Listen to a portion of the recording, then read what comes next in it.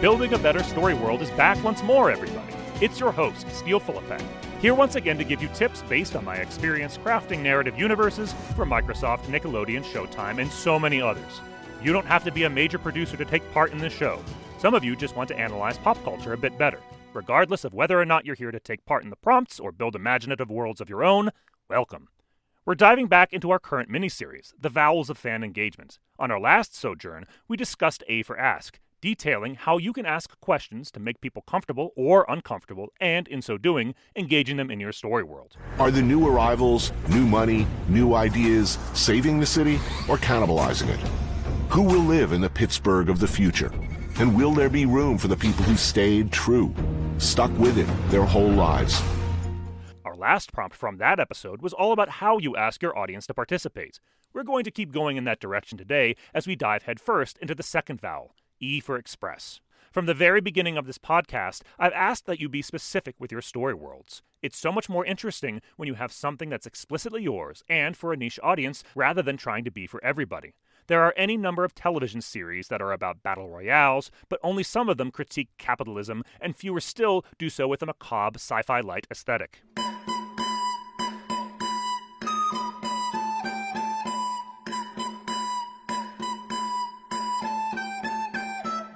Your specific voice, how you express your imagination, is key to that, but when it comes to fan engagement, you need to go further. When you express your imagination while creating a story world, you're going to want to create touch points for fans so that they feel like you're not just spoon-feeding them what they want, but welcoming them in, especially if they disagree or are not used to your voice. This may seem contradictory to my advice about making content that is aspirational, but in fact, it speaks to the agency of your fan.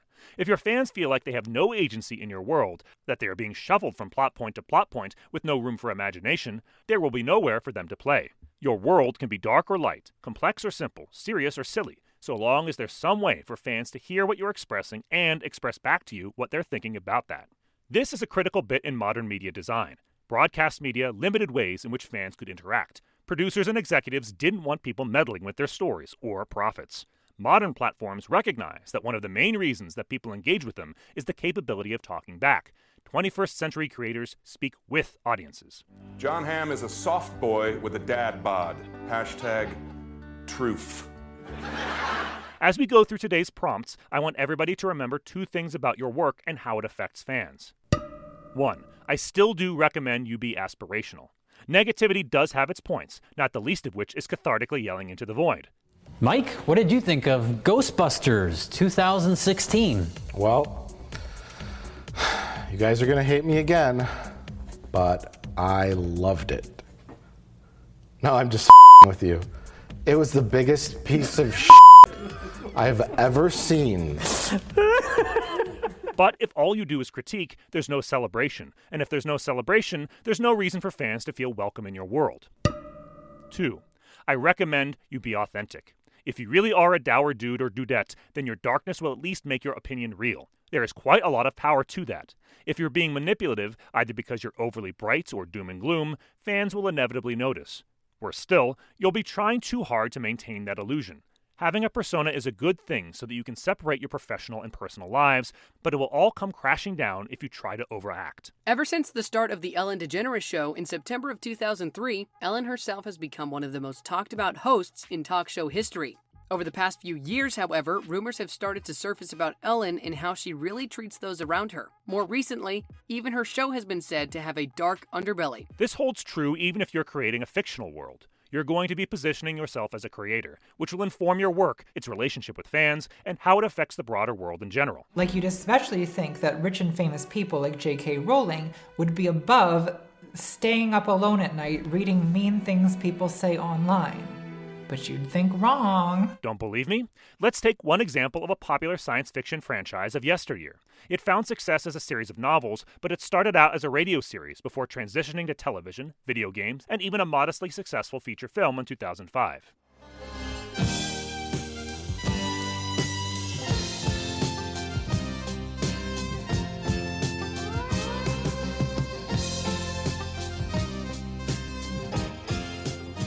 Douglas Adams concocted The Hitchhiker's Guide to the Galaxy in the late 70s as a science fiction comedy adventure.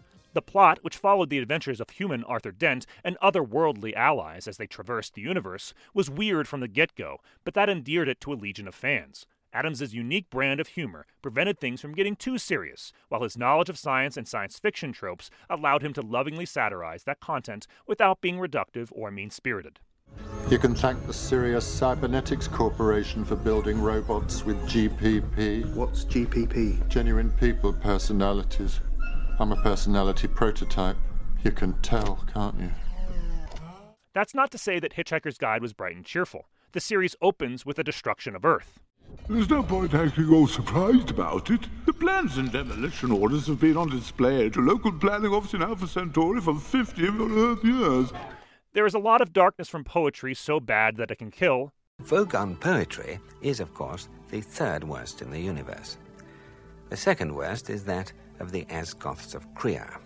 During a recitation by their poet-master Granthos the Flatulent of his poem Ode to a Small Lump of Green Putty I Found in My Armpit One Midsummer Morning, 4 of his audience died of internal hemorrhaging. To sardonic commentary on divinity. Now, it's such a bizarrely improbable thing that anything so mind-bogglingly useful could have evolved in the universe purely by chance, that many thinkers have chosen to see this as a final clinching proof of the non-existence of God. To morose robots with a depressed outlook on everything. I'll tell you what they gave me to protect myself with, shall I? That's all right. Nothing. What? Nothing at all. Not an electronic sausage. Whoa. Doesn't that just take the biscuit? And me with this terrible pain in all the diodes down my left side. Yeah? Oh, that makes me angry. But somehow, there's still a little bit of optimism in the series. The humor helps, of course, but more than that, there's a sense of wonder and whimsy about everything, even in its darkest moments. This is what it means to be aspirational, and for multiple audiences even. The average reader is looking for the next laugh. The superfan is looking to see what target Adams is setting his sights on next. And the comedian is trying to understand the structure of the humor. The answer to the great question, yes, of life, the universe, and everything, yes, is 42. For you story world designers out there, look to how Adams effortlessly mixes world building with gags, future callbacks, and plot in this monologue adapted from the original series. It's an important and popular fact that things are not always what they seem. For instance, on the planet Earth, man had always assumed that he was the most intelligent species occupying the planet, instead of the third most intelligent. The second most intelligent creatures were, of course, dolphins, who, curiously enough, had long known of the impending destruction of the planet Earth. They had made many attempts to alert mankind to the danger, but most of their communications were misinterpreted as amusing attempts to punch footballs or whistle for tidbits.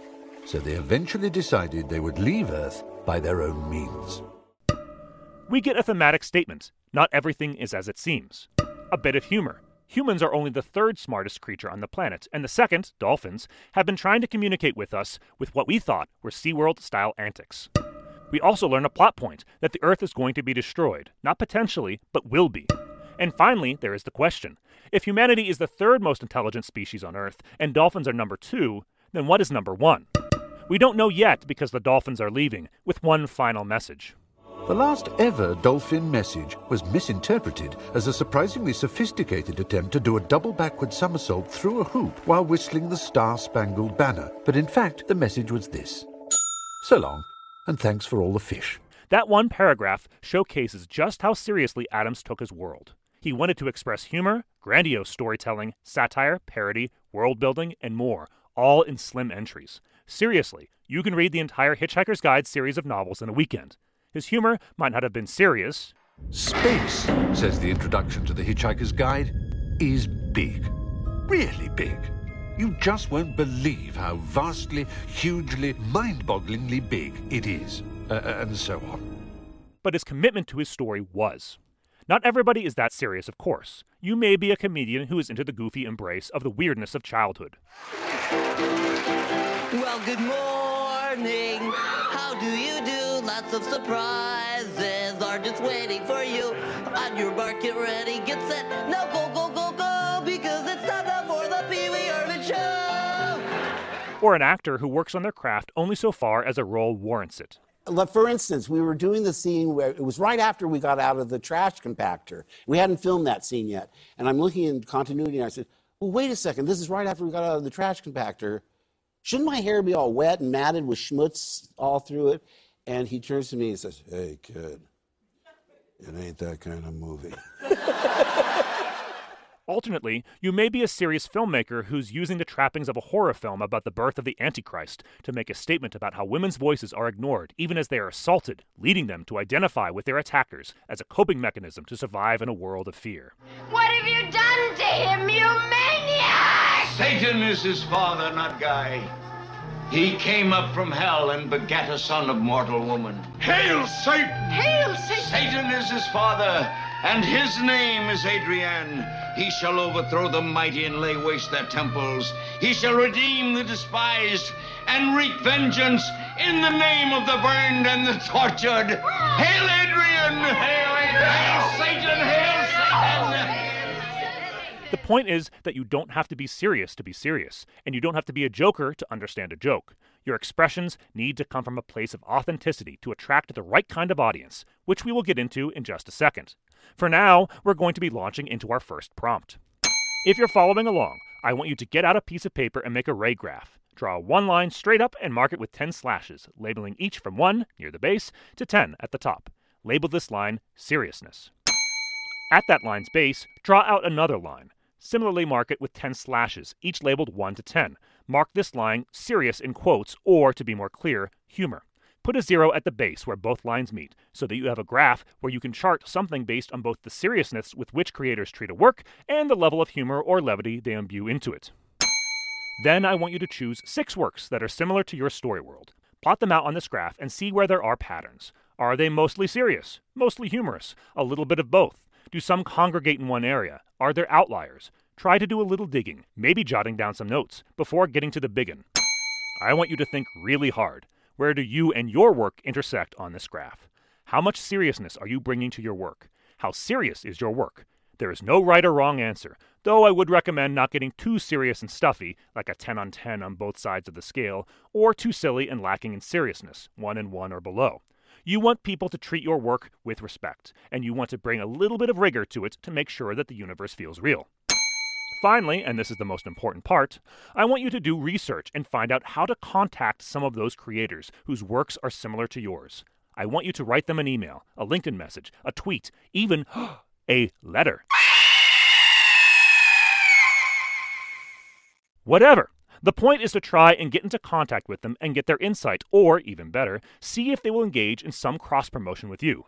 Yes, that can be a little ham-handed and crass, but remember the ask from last week? Be just a little pushy. Not too much, of course, and be polite, but you want to reach audiences. You want to find out how that happened before. Your work is, hopefully, going to speak to that creator's audience too. Be a little brave. This series is about engagement, remember. Cross-promotion is just that, and if you're thinking about their work and yours, you'll have a great introduction. I know that was a bit of a long prompt, so I apologize. We have only 2 this episode, and I want to make sure you're thinking about your expressions and how you can, thus, get them to engage with creators and fans. Take a bit to finish this up, if you're following along, and then let's continue. You've detailed or thought about expression as an abstract concept, but now we're going to get into the concrete.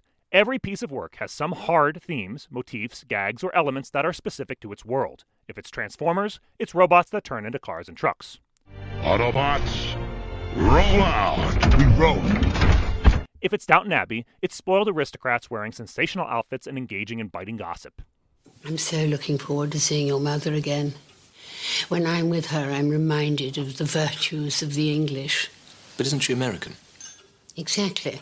With some exceptions, mostly material for children, you don't want all of this to be sunshine and lollipops. You want a few hard or controversial takes. You'll want a figure like Magneto, a freedom fighter to some, but a terrorist to others. Humanity has always feared that which is different. Well, I'm here to tell you, to tell the world. You're right to fear us. We are the future. We are the ones who will inherit this earth. And anyone who stands in our way will suffer the same fate as these men you see before you. Or perhaps you'll want a thief with a heart of, well, not gold, but maybe pyrite. You are without doubt the worst pirate I've ever heard of. But you have heard of me. We've talked about flaws in characters before, but there are also flaws in your world. Not everything is hunky-dory. There are some things that unfortunately mirror our own just a little bit too closely. Maybe your world is filled with narcissism, classism, racism, nepotism, and a blind eye to all of those things. But no, because we're just all living in Hannah's world, and it's all Hannah, Hannah, Hannah all the time, and it's... When did you eat jerky? That is not any concern of yours. When not overdone, these things can be spellbinding. Yes, once again, try to be aspirational, but if you're too aspirational, if everything is too perfect, then it won't mirror our own world enough, and people will reject it.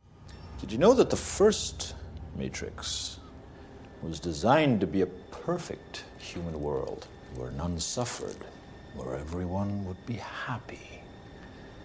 It was a disaster. No one would accept the program. Entire crops were lost. To Douglas Adams, one of the greatest flaws of our world is faith. A self-described radical atheist, he peppered his work with commentary that demeaned religious figures in general. We ask this and all things in thy precious and alliterative name. Bless you. And God, specifically. The Hitchhiker's Guide to the Galaxy explains that only at the foot of the Quentinus Quasgar Mountains is God's last message to his creation clearly visible, written in blazing letters along their barren ridge. There's a little observation point with a rail built along the top of a large rock facing it, from where you can get a good view. We apologize for the inconvenience. I think I feel good about that. Let's not go that far. In a world that is filled with faith, that's not always an easy stance to take. People have been murdered for speaking out against religion and religious figures. I don't think Adams thought of himself as a potential martyr. He was a storyteller and a satirist, first and foremost, but he refused to quiet a code that ran counter to much of the world's sensibilities.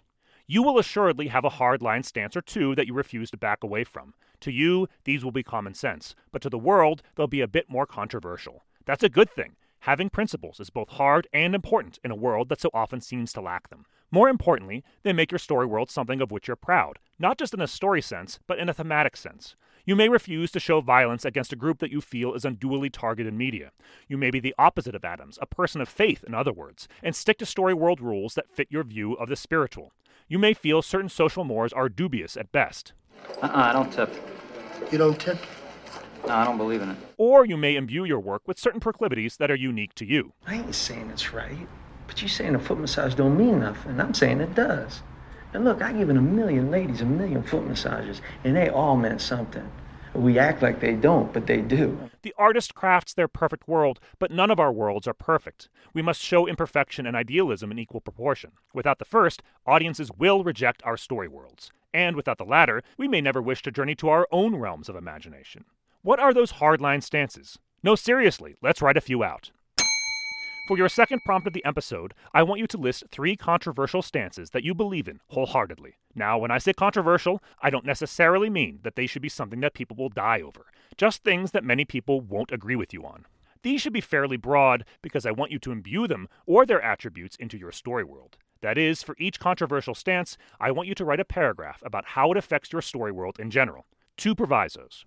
You don't want too many of these, or else you don't want them to be central to every conflict or situation. If all of your work is controversy, you'll likely come across as preachy.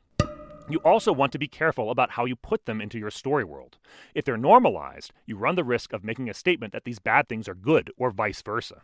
Take Adams, for example. His work is science fiction, but heavy on the fiction and heavier on the comedy. While assuredly a lover of science, he kept that in the subtext. Ditto his anti-theism. It's clear to anybody who reads his work that this is not a man who believes in a great gig in the sky, but it's not forced down anyone's throats. He makes his statements in a way that it is clear to audiences without alienating them either.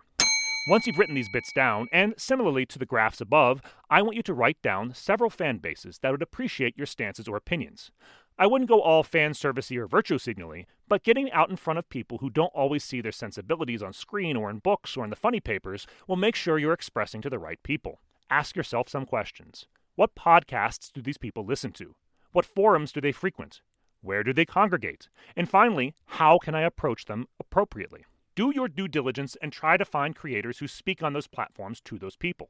Your expressions won't matter if you don't find like-minded people out in the world.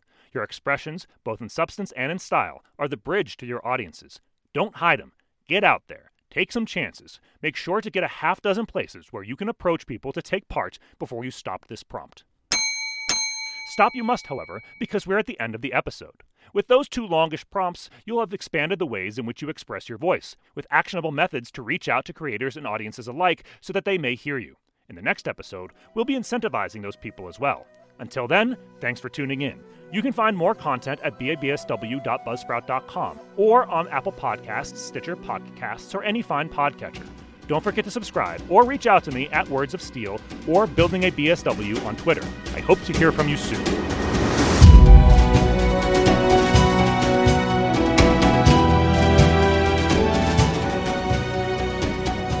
Building a Better Story World is written, produced, recorded, and sound engineered by Steele Tyler Philippek. The theme song, Asia, is by Ilya Marfin via icons8.com.